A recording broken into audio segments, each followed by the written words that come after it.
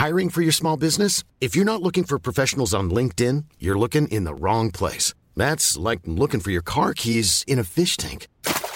LinkedIn helps you hire professionals you can't find anywhere else, even those who aren't actively searching for a new job but might be open to the perfect role. In a given month, over 70% of LinkedIn users don't even visit other leading job sites. So start looking in the right place. With LinkedIn, you can hire professionals like a professional. Post your free job on linkedin.com/people today. Mother's Day is around the corner. Find the perfect gift for the mom in your life with a stunning piece of jewelry from Blue Nile. From timeless pearls to dazzling gemstones, Blue Nile has something she'll adore. Need it fast? Most items can ship overnight. Plus, enjoy guaranteed free shipping and returns. Don't miss our special Mother's Day deals. Save big on the season's most beautiful trends. For a limited time, get up to 50% off by going to BlueNile.com. That's BlueNile.com. Everyone knows therapy is great for solving problems.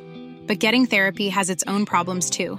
Like finding the right therapist, fitting into their schedule, and of course, the cost. Well, BetterHelp can solve those problems. It's totally online and built around your schedule.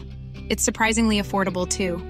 Connect with a credentialed therapist by phone, video, or online chat, all from the comfort of your home. Visit BetterHelp.com to learn more and save 10% on your first month. That's BetterHelp, H-E-L-P.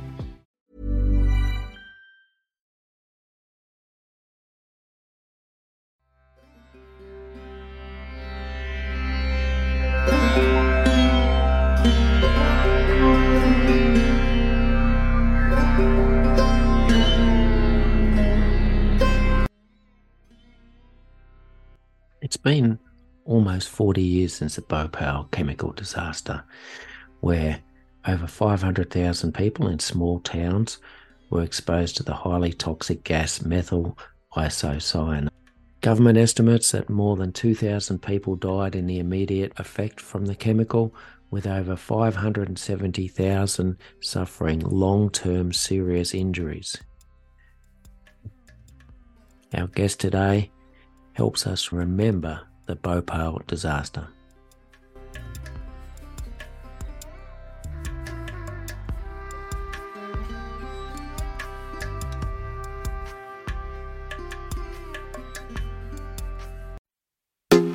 Welcome to Health and Safety Conversations.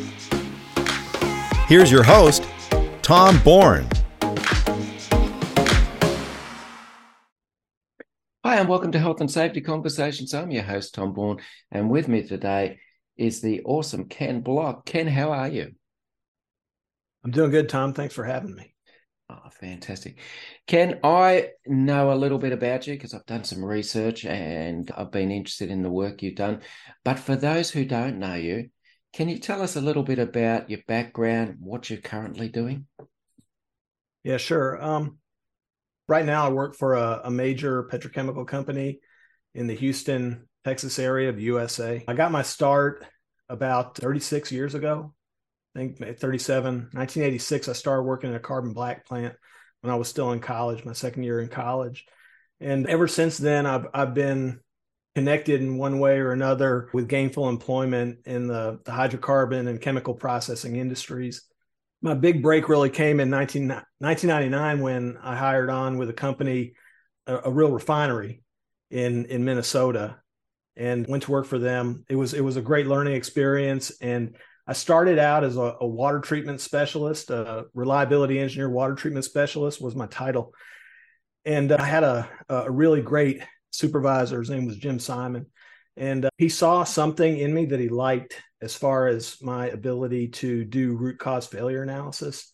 Mm-hmm. And we really solved a lot of problems on the water treatment systems. And he sent me on a bet. He sent me to some advanced training with more of a fine tuning and the formal approach to solving problems that we encounter in the hydrocarbon processing industry.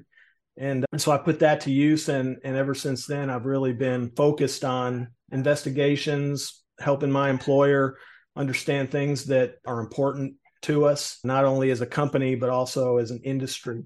So that's pretty much in a nutshell what I'm doing. I'm in process safety now. I'm a process safety supervisor And so I still get involved a lot in investigations and the 14 elements of process safety from the OSHA PSM regulation, mechanical integrity, management of change, you name it, auditing. I do it all now.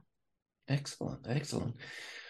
All right. One of the reasons I got you on, besides your extensive health and safety background, process safety, was because of your interest and your past research into a particular incident that happened. Incident's a loose word we could use for it. It's about the Bhopal disaster in India. Now, this happened in the night of the 2nd and the 3rd of December, 1984.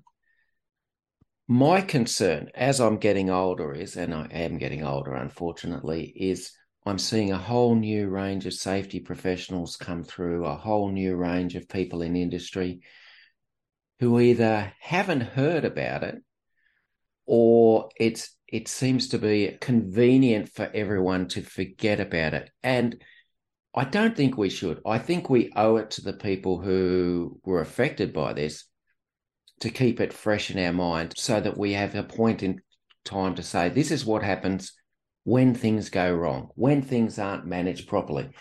And if you look at the literature and the general understanding of the public about the incident compared to, say, something like Piper Alpha, they're chalk and cheese. And yet you have a scale difference that's incredible. Now, why do you think it's important that people should remember Bhopal and what actually happened?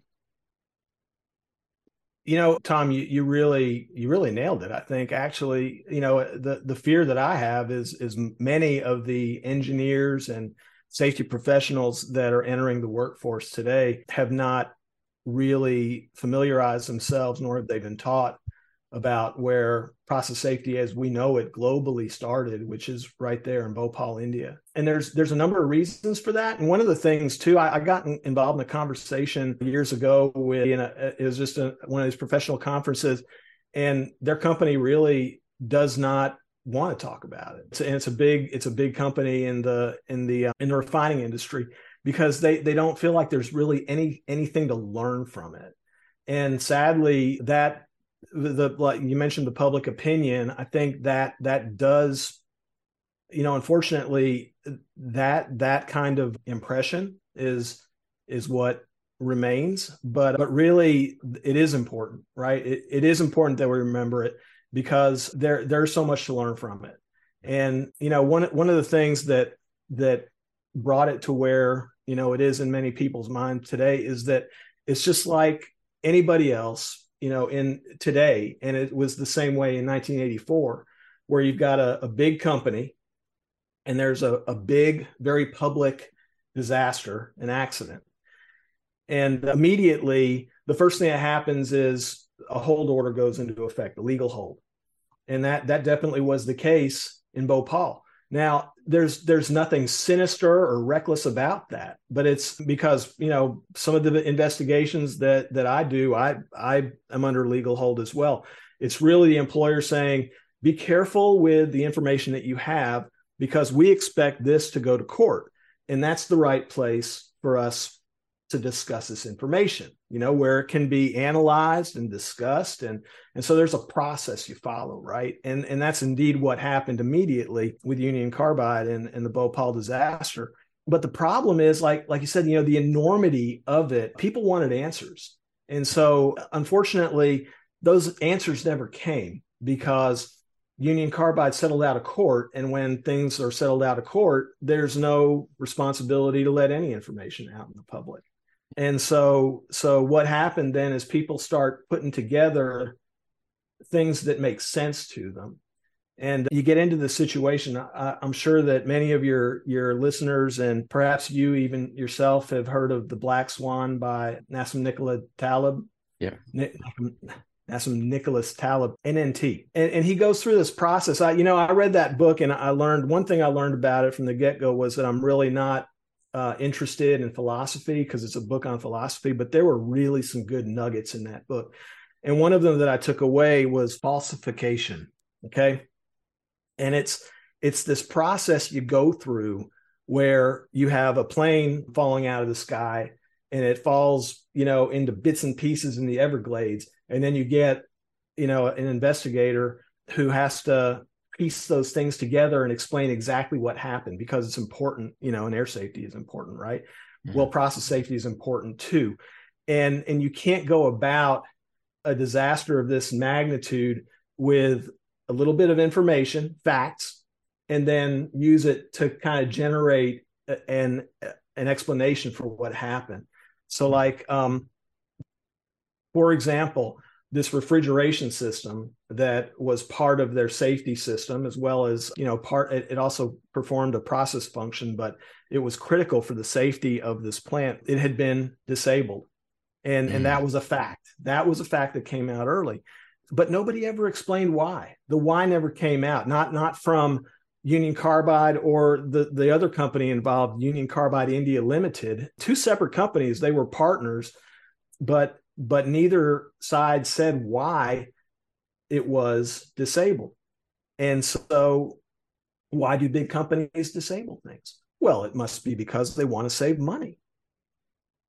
Doesn't everybody want to save money? Absolutely. I mean, yeah, it's a basic law of life. It's a principle we live by, right? I mean, we learned that if we spend more than we make, first thing happens is our banks get angry at us, and then we're probably going to face some legal action ourselves, right? If we don't pay our bills. But in the case of the Bhopal disaster, it left this impression that you're dealing with a reckless company who was not interested in safety and was willing to save 20 some odd dollars a day and put countless lives at risk. And there's no proof of that. And in fact, if you use this process that we're talking about, where you prove what something is by doing your best to prove what it is not. And what you do is, you start out with a theory and you brainstorm and you start out with a theory. Why did these guys disable the refrigeration system? And then you continue to use your evidence to take away anything that doesn't belong. And what you come out with is some credible and amazing explanations that put you right in the middle of it. You're in the room making a decision that you think is the right choice, but you have no idea what the future is going to be like and how bad that decision was. And those are the kind of things we're talking about. If you really take the time to look at, underneath what the Bhopal disaster really represents. Yeah. Now, you've written a book, Rethinking Bhopal. How did that come about? That's the book. That's the book. You can get it on Amazon or the Elsevier website. Beautiful. And I should also mention that the book is also, it's almost like two books in one. The first half of it really is an investigation method that I just kind of touched on, that uses falsifiability or falsification. I call it falsifiability but it's really, what NNT referred to as falsification. Anyway, the book came about really because I had been asked by a supervisor of mine this was in like mid 2010. My boss was assigned a chairman's role on an upcoming symposium for the Center for Chemical Process Safety. And he was trying to solicit papers. And one of them was just fundamentals of process safety fundamentals. And what I came up with was an idea where there's inside of both. I thought, well, here's my idea. I thought if I could take the system, at this time I was doing HAZOPs, hazard and operability studies, and I thought if I could do a HAZOP on some anonymous system with a group of people who I've worked with before in these HAZOP meetings, engineers, operators, the typical people who will come in, machinists, mechanics, and that kind of thing, and assist you with that. If I could get them together, and I was thinking, it'll be a Saturday afternoon, we will take a node, and the node will be not known to them, but the MIC tank system in Bhopal. And we just go through this line by line and figure out, okay, if these processes had existed before the disaster, would we have come across something that would make us go back to the drawing board and fix some things before construction?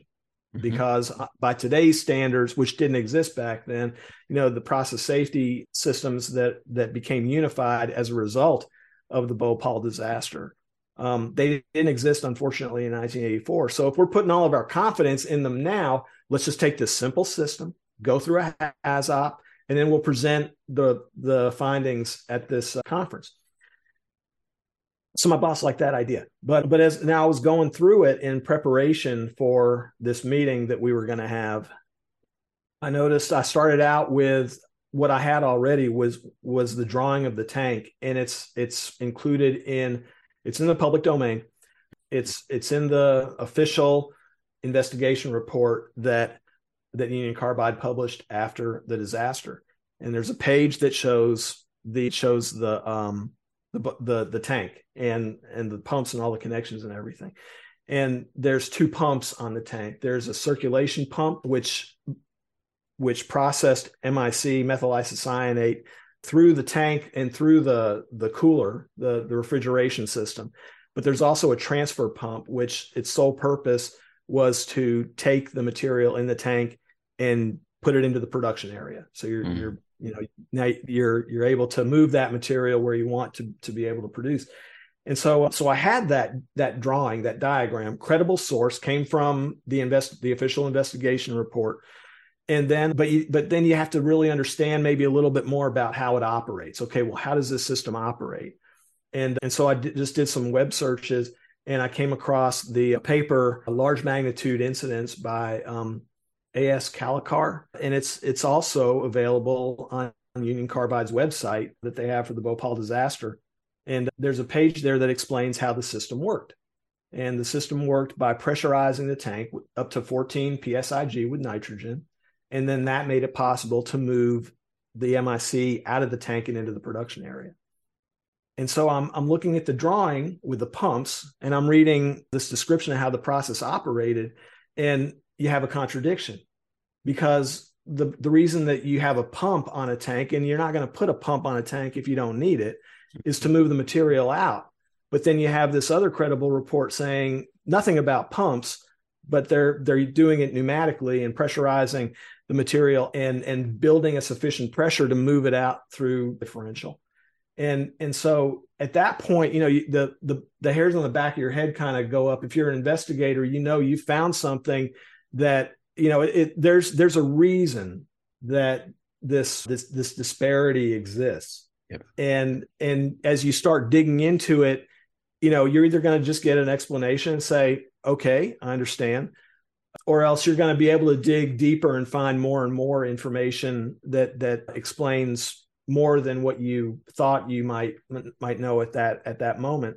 But either way, you don't leave that stuff alone, and you dig in it. And essentially, the book is a discussion about the evidence that was located after finding that discrepancy and trying to explain it. And really, with that information, it's again a message that you can put yourself in. It's not something that you don't have control over, like that conversation that I had originally with another industry peer where there's nothing to learn. You can put yourself into these situations every single day. In fact, we do. Yeah. So what did you learn? What did you learn as a result of investigating it a bit further, besides the discrepancy with the pump and how they're actually distributing the material? What else did you find once you started digging a bit deeper? Well, you can call it a defect, but defects are usually something that are unintended. But there was a decision made early on. Instead of building the Bhopal plant to the specification put out by Union Carbide, which was anything in methyl isocyanate service had to be at least stainless steel, at least, or better. Okay. And the reason that is because MIC is an amazing chemical. This carbaryl manufacturing process started out with a chloroformate. It's called the chloroformate route. but it wasn't methyl isocyanate. Methyl isocyanate was not one of the intermediates. But the problem with the original chemistry was that it was inefficient. It made a great product. I mean, this carbaryl was the solution to DDT, which was outlawed in the United States. It was banned in 1972. And so, this product was, no surprise, one the greatest chemical manufacturer on the face of the planet at that time comes up with a solution. And, we're able to continue having the prosperous way of life, the standard of living that, this DDT made possible without all the negative effects, including, wildlife and even human mortality. It was bad stuff. But carbaryl was a replacement that was safe, right? And so anyway, the beautiful thing about methyl isocyanate, MIC, was that it was so reactive. You didn't have to put any energy into it to make it react. You just have to bring it in contact with something else, and suddenly it does what it's supposed to do. And so it was energy efficient. There was minimal waste involved. It was really a solution to a waste problem that came up with the first generation process. But the thing about methyl isocyanate is that it's a phosgene derivative, and phosgene, of course, it's familiar to a lot of people, because even in industry today, there's when there's a phosgene release and you're exposed to it, typically the results aren't good. But it was also a weapon used in chemical warfare. And so it's a poison. It's bad stuff. But the difference between phosgene is a gas at room temperature. Yep. And at room temperature, although MIC is highly volatile, it's a liquid. And so your brain is thinking that MIC is easily handled, because if you release it, it just doesn't disperse like phosgene does. But still, it's dangerous. But the thing about the reactivity is that MIC reacts with many things. Probably, most things, I would say. Water is one of them, but it also reacts with rust. And therefore, like we were saying, it was very clear that the design spec for anything in MIC service was stainless steel or better. Yep. Because that got rid of the iron oxide. You wouldn't rust. And it was an inherently safe alternative. It was inherent safety at its finest. The Bhopal plant was built with mild steel or iron, and not stainless steel, just material that will rust if exposed to air. And you have this very tropical environment that it's being built in. It consisted of just normal iron on the vapor systems only. So the tank was stainless steel, but the vent headers that were going from the tank into the air management system, or the vapor management system, including the lines going over to the vent gas scrubber, those were all just regular steel, not stainless steel. So why did they do that? Well, again, it's really interesting. If you look at the tank drawing, you can see what I mean. But nitrogen was part of the air management system as well, and it was constantly being fed into the tank. Yep. Out through the vapor system, clearing out the headspace and carrying whatever remnants or trace amount of MIC was in this vapor space in the tank out to the vent gas scrubber, where it was removed by the vent gas scrubber. And the vent gas scrubber, what was the purpose for it? It was a pollution control system, So I just have to mention again, one of these misconceptions is that, the reason that Union Carbide built the Bhopal factory in, a third world nation, and definitely, in its infancy in terms of its industrialization compared to the U.S., was because of the lax and relaxed regulations, the regulatory framework. And really, that's not true. That might be true, that, the maturity of that framework couldn't compare to what you would get in the United States at that time. But you can look at the design and see that they included everything needed to be responsible, right? But the decision was made to construct the vapor management system with this lower grade material. And what that did was it created a dependency on nitrogen. At this point, if you lost that nitrogen, now in the industrial world, and for people who don't understand that, one of the ways that we protect equipment and preserve it is to create this inert atmosphere. And what you do is you get the air out, and instead you encapsulate it with nitrogen. And since the air's not there, it can't rust. And so, one of the engineers on the Bhopal project said, well, why are we going with this more expensive stainless steel? We can save, I don't know, a couple $1,000s at least if we just take advantage of the nitrogen. It will not rust. The inside of the pipes will not rust. And the reason that's important is because if the inside of the pipes rust, then if you have this MIC gas, and the MIC gas will, it's going to evaporate. If that's going through those lines, you're going to form what's called trimer. And it's a solid white plasticky material that would form when MIC contacts rust. Rust would be the catalyst in that case. Mm-hmm. And you clog up the pipes. And if you clog up the pipes, guess what you got to do? You got to clean them out. Yeah. And there you have the water washing too. Water washing was never part of the original intent for that process, but because they had problems and they ended up interrupting nitrogen feed on a continuous basis to deal with another problem, they were having to flush the pipes out regularly to keep them clean. Yeah. Those are just some of the things that you learn. Again, this whole thing just kind of comes together with credible explanations, and not just, well, they were trying to save money. Well, they were trying to, build in a place where they wouldn't be held to the same accountability. No, there's things in there. Like I said, if you understand, you can put yourself as somebody who walks into a factory today, you can put yourself in that situation and say, am I going to be the person who raises a concern because this might lead to something that we will regret in the future? Yeah, yeah. So they didn't take into account the fact that nitrogen, the process of having nitrogen in the pipes, could be interrupted at some stage? Well, it's interesting, Tom, because they did. Hiring for your small business? If you're not looking for professionals on LinkedIn, you're looking in the wrong place. That's like looking for your car keys in a fish tank.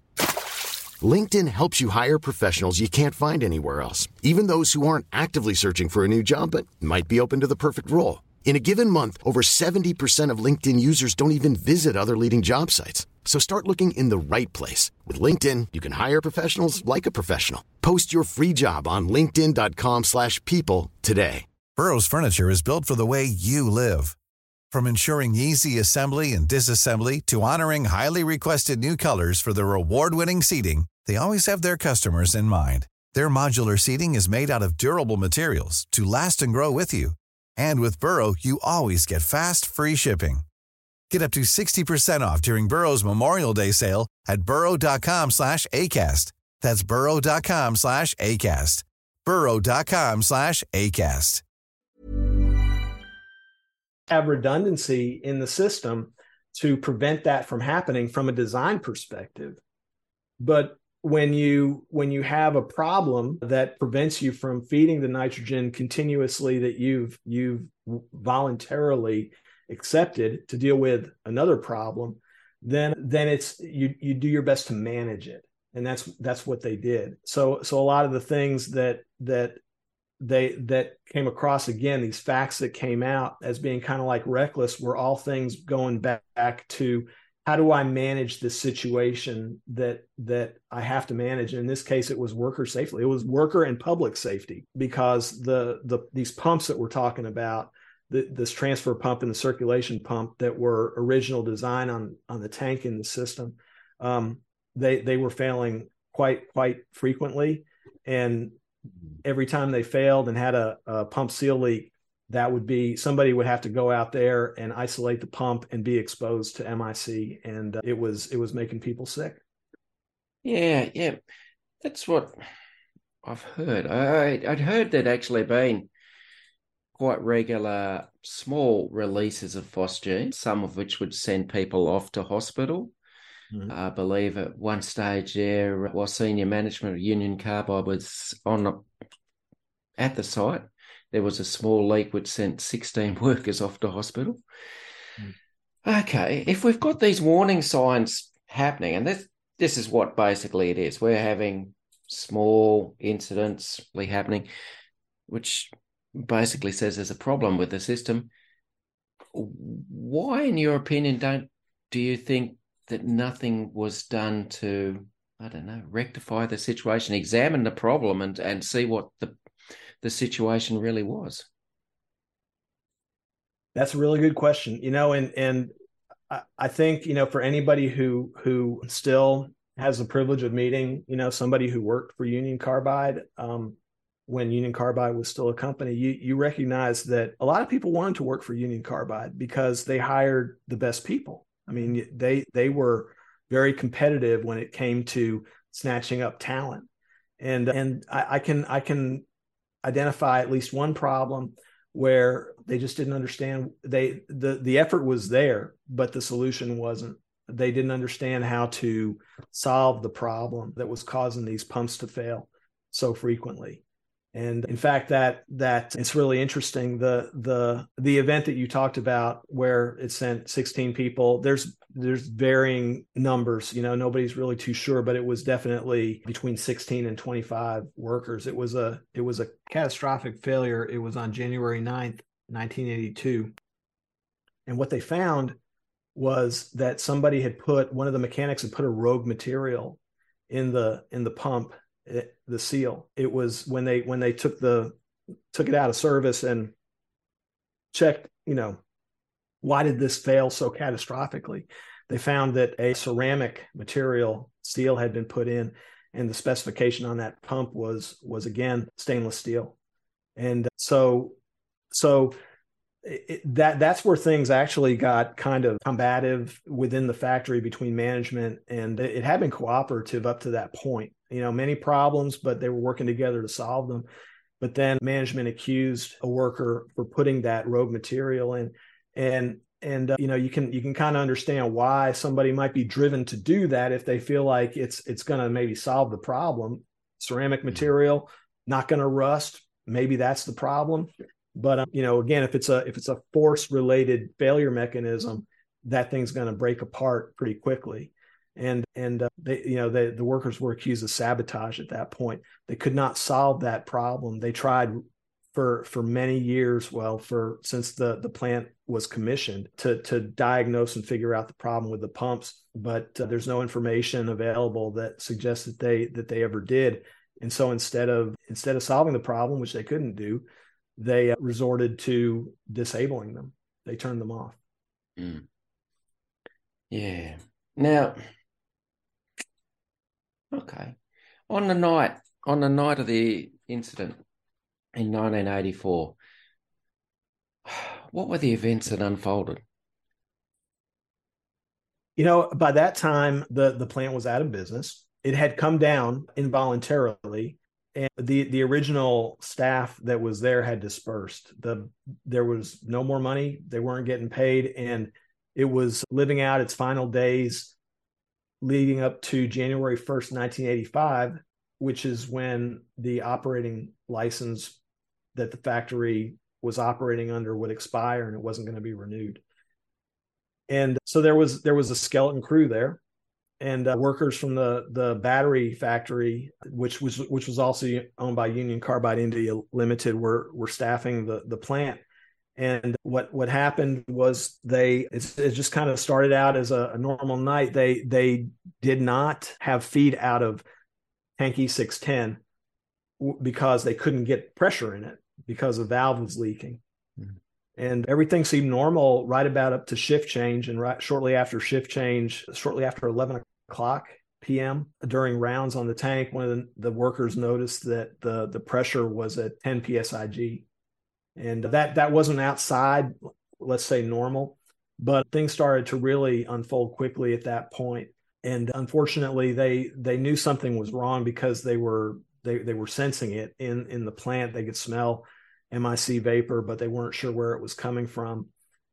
And then one of the workers noticed, and this is close to midnight, right about midnight, that the ground out at the tanks were covered by a concrete. They were encased in concrete. It was a concrete deck, and there was a lot of rumbling in the tank, and the pipes were hot to the touch. And shortly after that, the pressure valve opened, and at that point, you're releasing MIC because of the state of the system that's been partially dismantled at this point in preparation for being demoed, because it was not going to be in service anymore after January 1st, 1985. And it was chaotic. The workers did everything they could to suppress what was happening, but unfortunately the reaction had gone beyond the point of no return by that time. Yeah. Do you think the system was too complex for the workers left, as they said, a skeleton crew, to understand what to actually do to try and control the emergency?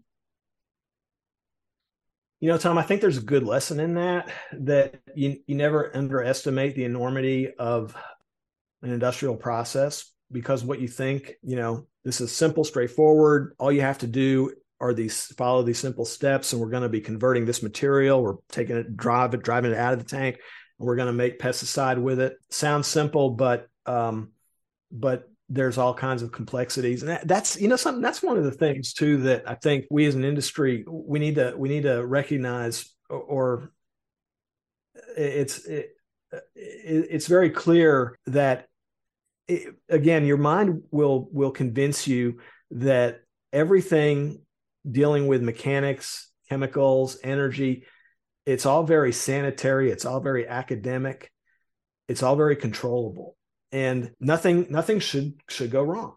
And so when I love going to conferences where I hear people who are college professors, smart people, and they explain how an industrial process operates, and half the time, if not more, I walk away saying, this person has never stepped foot inside a refinery.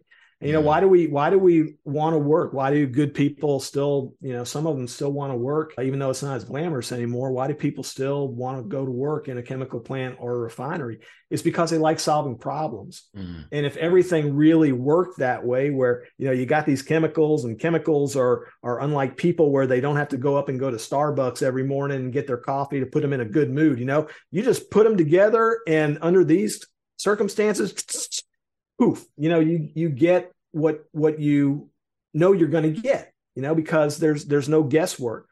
But for some reason, when we go into a large manufacturing operation, we are always busy trying to figure out why this isn't working the way we expect it to.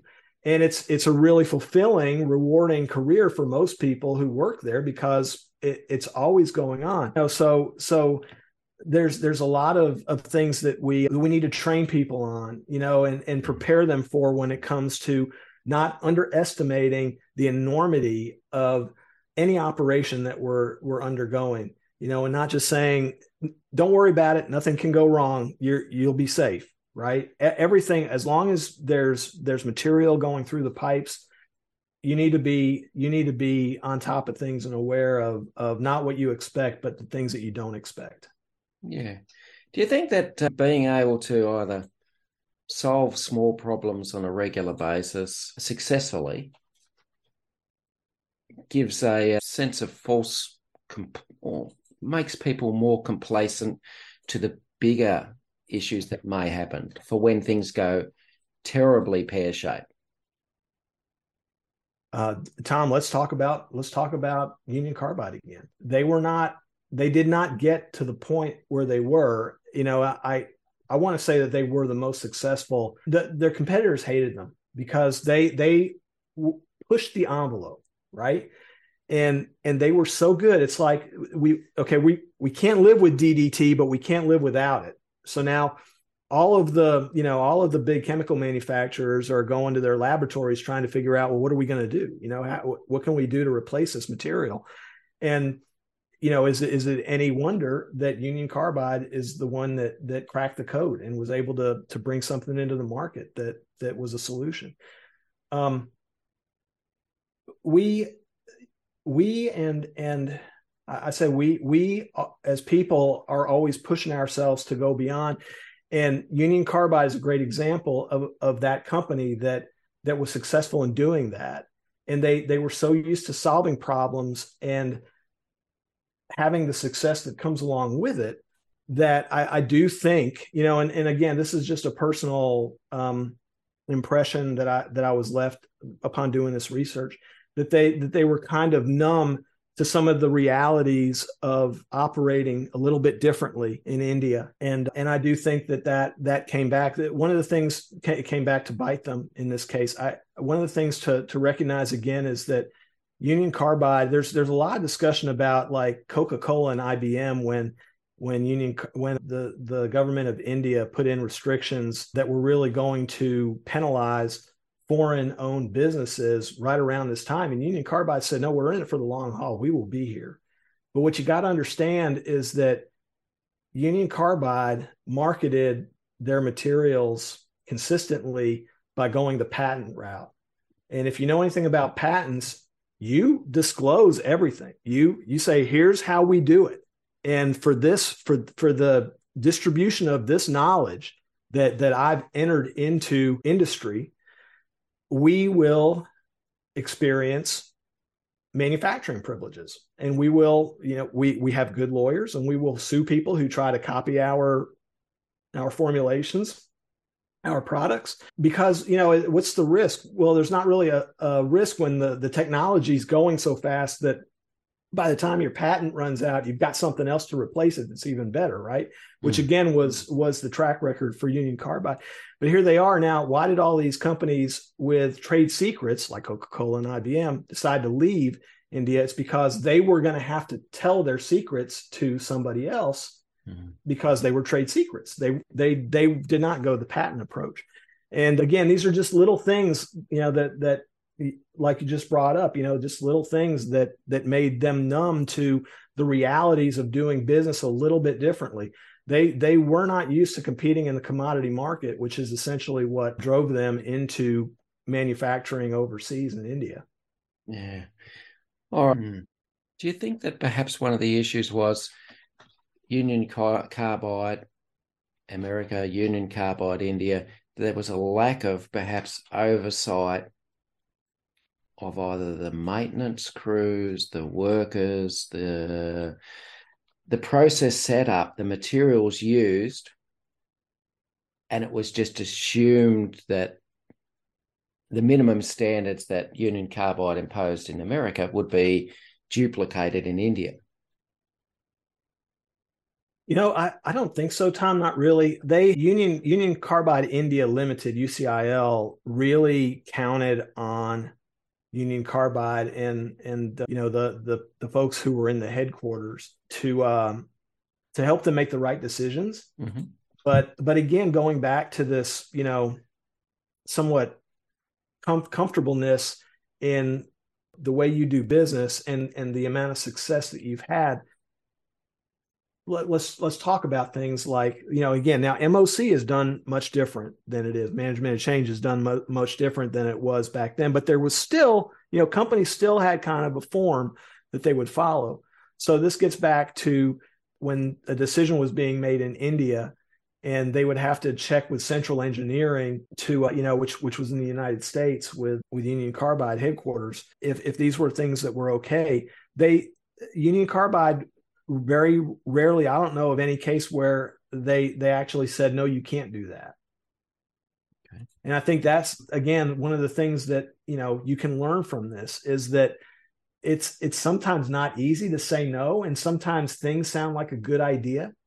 When somebody comes to you and says, is it okay if we design this piping system, just MIC vapor, not MIC liquid, with a reduced quality of steel, because we're going to take advantage of the nitrogen, are you going to say yes to that? Even though, it's in design specs, but are you going to say, we'll give you a waiver. We'll write an exception for this case. You can do that because I see you're thinking it through and it's going to say money, or are you going to say, we can't do that?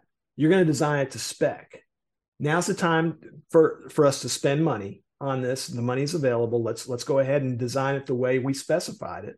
But like I said, I think that in this particular relationship, there wasn't a really good checks and balance.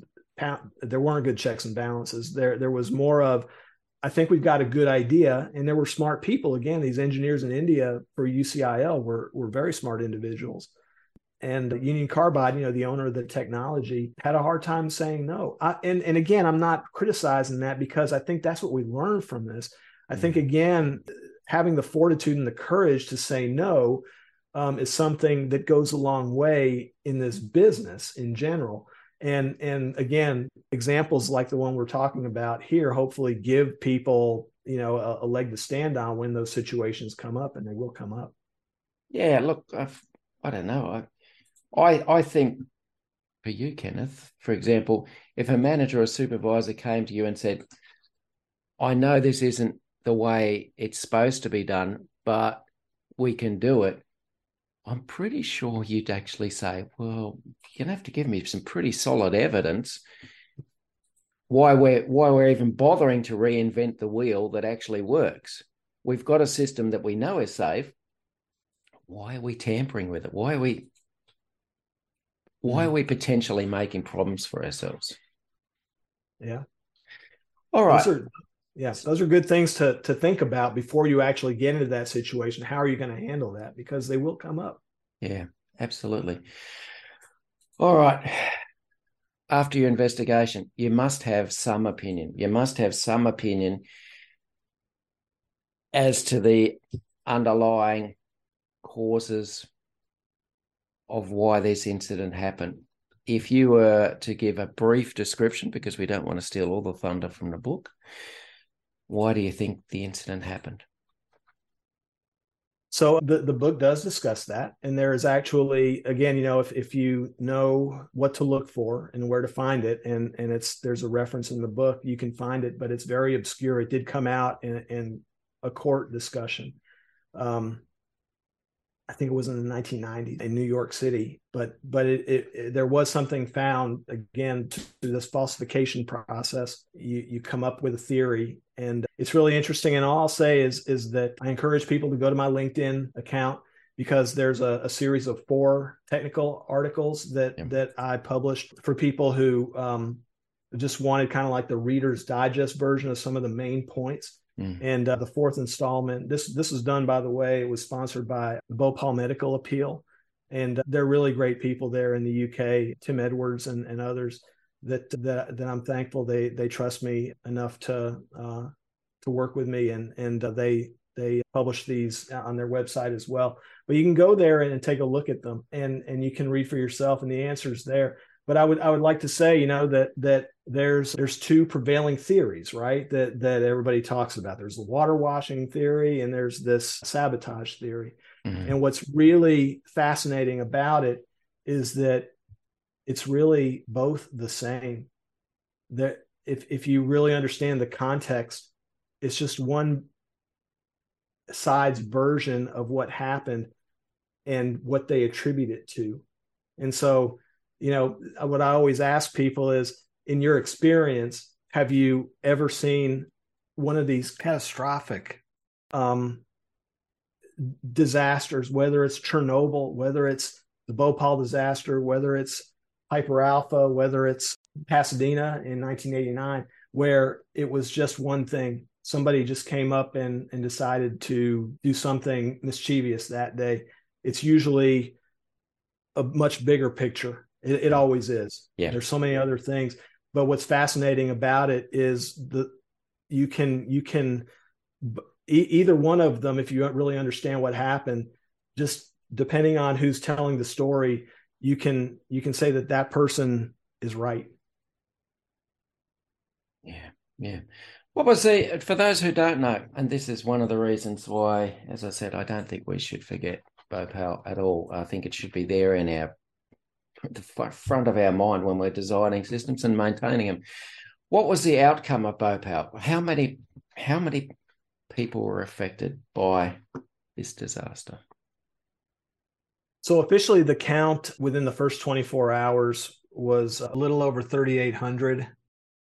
Nobody's really quite sure, as far as the first 24 hours, because you have to understand that, this is a very close-knit area. Families live together and that sort of thing. And the enormity of this disaster and the totality of it wiped out entire families. In fact, there was maybe nobody to claim bodies or to give an account of people who were missing and that kind of thing. However, the ongoing disaster, unfortunately, unlike Chernobyl, where it's been encased and it's still a problem, but there's been a lot of effort into remediation and minimizing the ongoing lasting effect. The Bhopal factory still sits there. It's still sitting there, and it's in a much deteriorated state. But much of the chemicals that were there on the night of December 3rd, the morning of December 3rd, are still there. There's definitely, evidence of birth defects and ongoing impact. And the last mortality figures that I saw from non-governmental agencies is up in the 25,000s now. Yeah. The figures I heard for just ongoing health effects is there could be something like 500,000 people who are suffering severe long-term health effects. And I still believe the water in the area is unable to be drunk, which is from 1984. You're looking at we're getting close to 40 years now. Yeah, it's not the fact that there is those chemicals still on site in a deteriorating facility, is that likely to cause further incidents down the track? I don't know. I mean, I think, again, that, as far as the ability for the Bhopal plant to, grasp a headline, before the 40th anniversary coming up in 2024, I personally don't think that we're going to see that. It is stable, but it's still very dangerous and not fit for living. It's disappointing. It's just disappointing. Yeah. I mean, I do understand, and there's a lot of things that people can say these days that, we shouldn't have done this and we shouldn't have done that. But you're right. After DDT was basically ruled a no-go, Western societies expected greater productions. They still expected good yields on crops and that. And so that's why processes like this were put in place. But perhaps we didn't consider the totality of what happens if things go horribly wrong. Right. All right.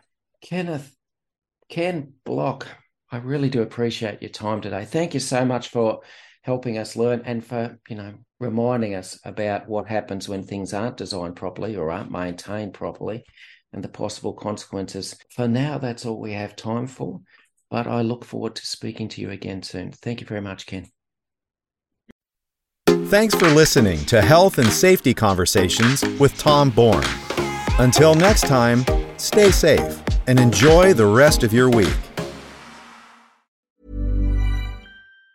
Planning for your next trip? Elevate your travel style with Quince. Quince has all the jet-setting essentials you'll want for your next getaway, like European linen, premium luggage options, buttery soft Italian leather bags, and so much more. And it's all priced at 50 to 80% less than similar brands. Plus, Quince only works with factories that use safe and ethical manufacturing practices. Pack your bags with high-quality essentials you'll be wearing for vacations to come with Quince. Go to quince.com/trip for free shipping and 365-day returns. When you make decisions for your company, you look for the no-brainers. And if you have a lot of mailing to do, Stamps.com is the ultimate no-brainer. It streamlines your processes to make your business more efficient, which makes you less busy. Mail checks, invoices, legal documents, and everything you need to keep your business running with Stamps.com.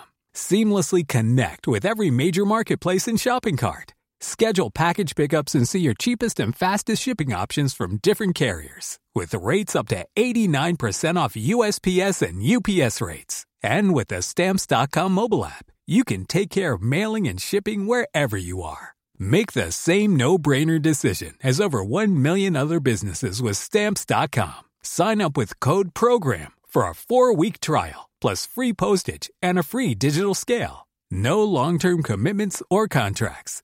That's Stamps.com. Code PROGRAM.